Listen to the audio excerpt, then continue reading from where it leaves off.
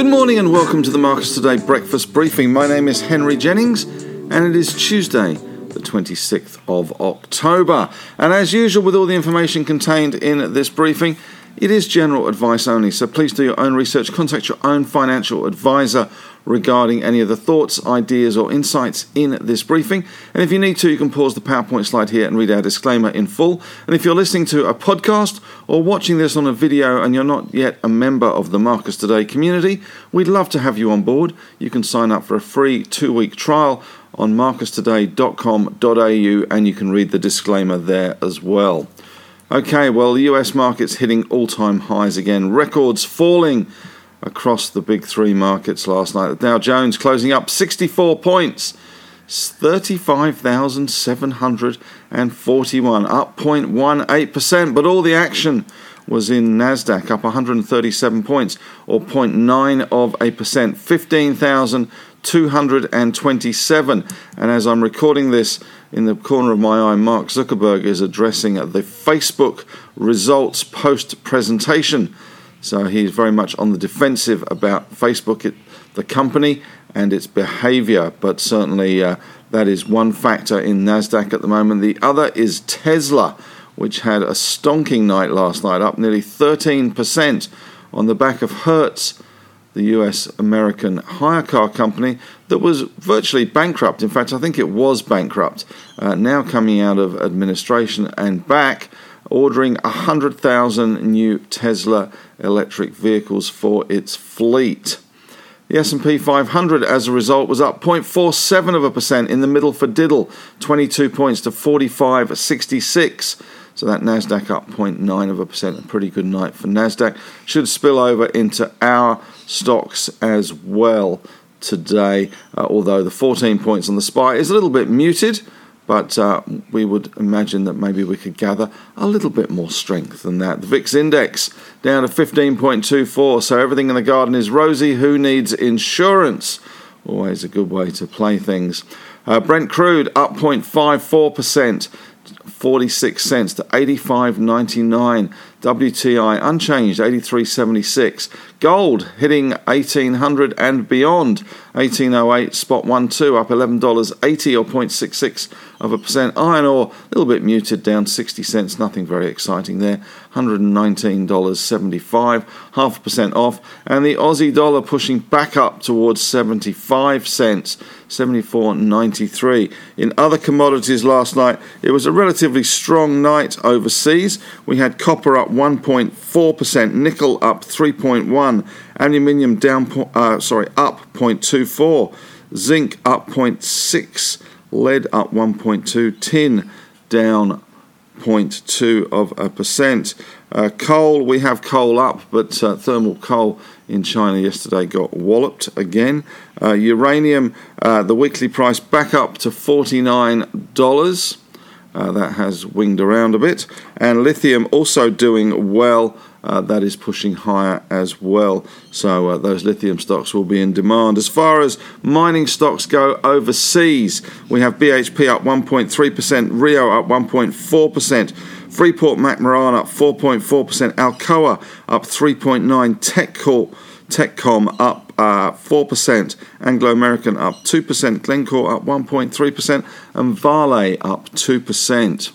So a good night for commodity stocks.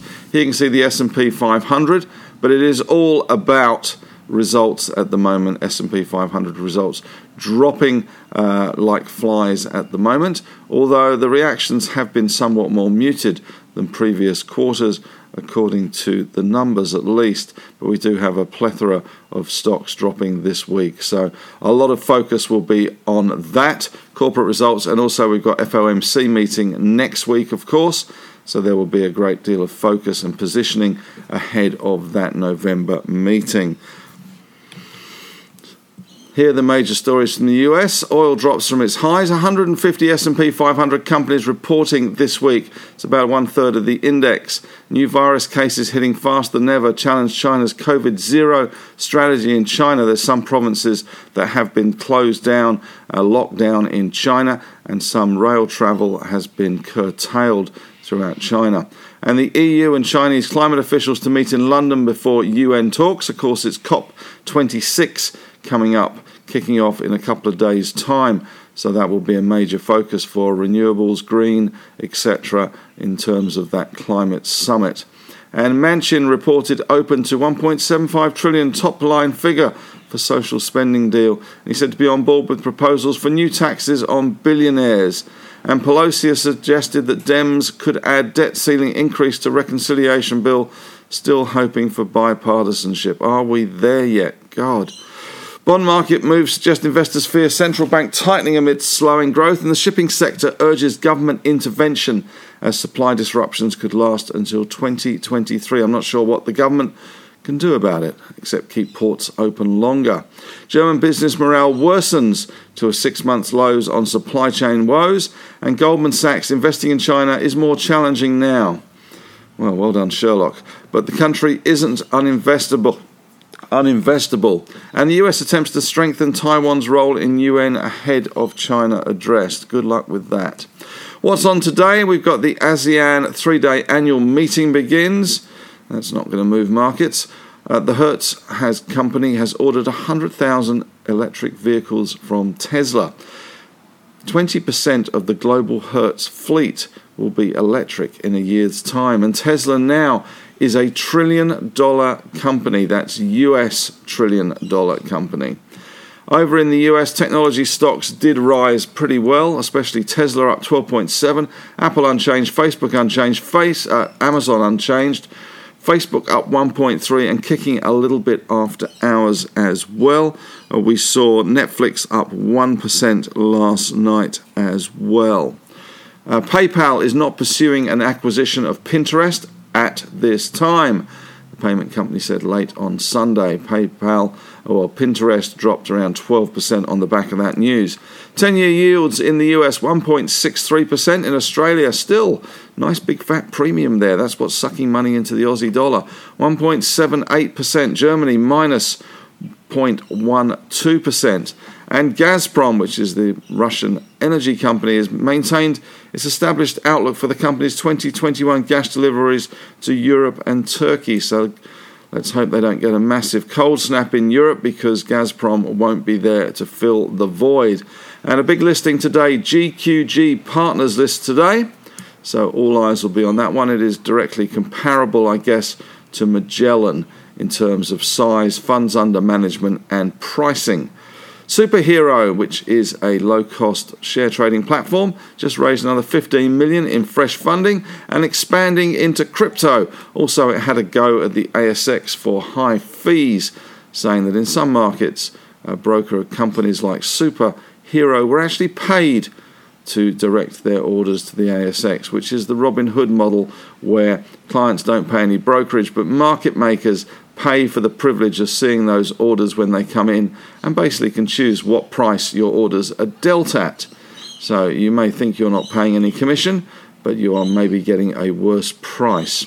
Crown, D-Day today, 9 a.m. It sounds as if that's going to be the timing when the Royal Commission in Victoria, gives some sort of pronouncement on the future for Crown's licence. And Mineral Resources has restarted its Wodgina lithium project. It owns 40% of that. Prices are rising. Some were speculating it would have started earlier, given the fact that lithium prices have gone pretty nuts this year. Zip is offering buy now, pay later for childcare soon. That's an interesting development, because that's not just a one-off thing. That is an ongoing thing. So you'd imagine that is just going to keep rolling and rolling and rolling. And Fonterra has increased Farmgate milk price. It's now up to $8.40 per kilogram milk solid. That's New Zealand, $8.40. That's up from $8. And NMT, battery recycling demo plant, is now fully commissioned. Why is this of interest? I listened last night on the ABC, and they were talking about a recall of some of the LG batteries that homes are using, and also some of the batteries that Kia have been using in their car, because there is a fire risk and they are having to be recycled.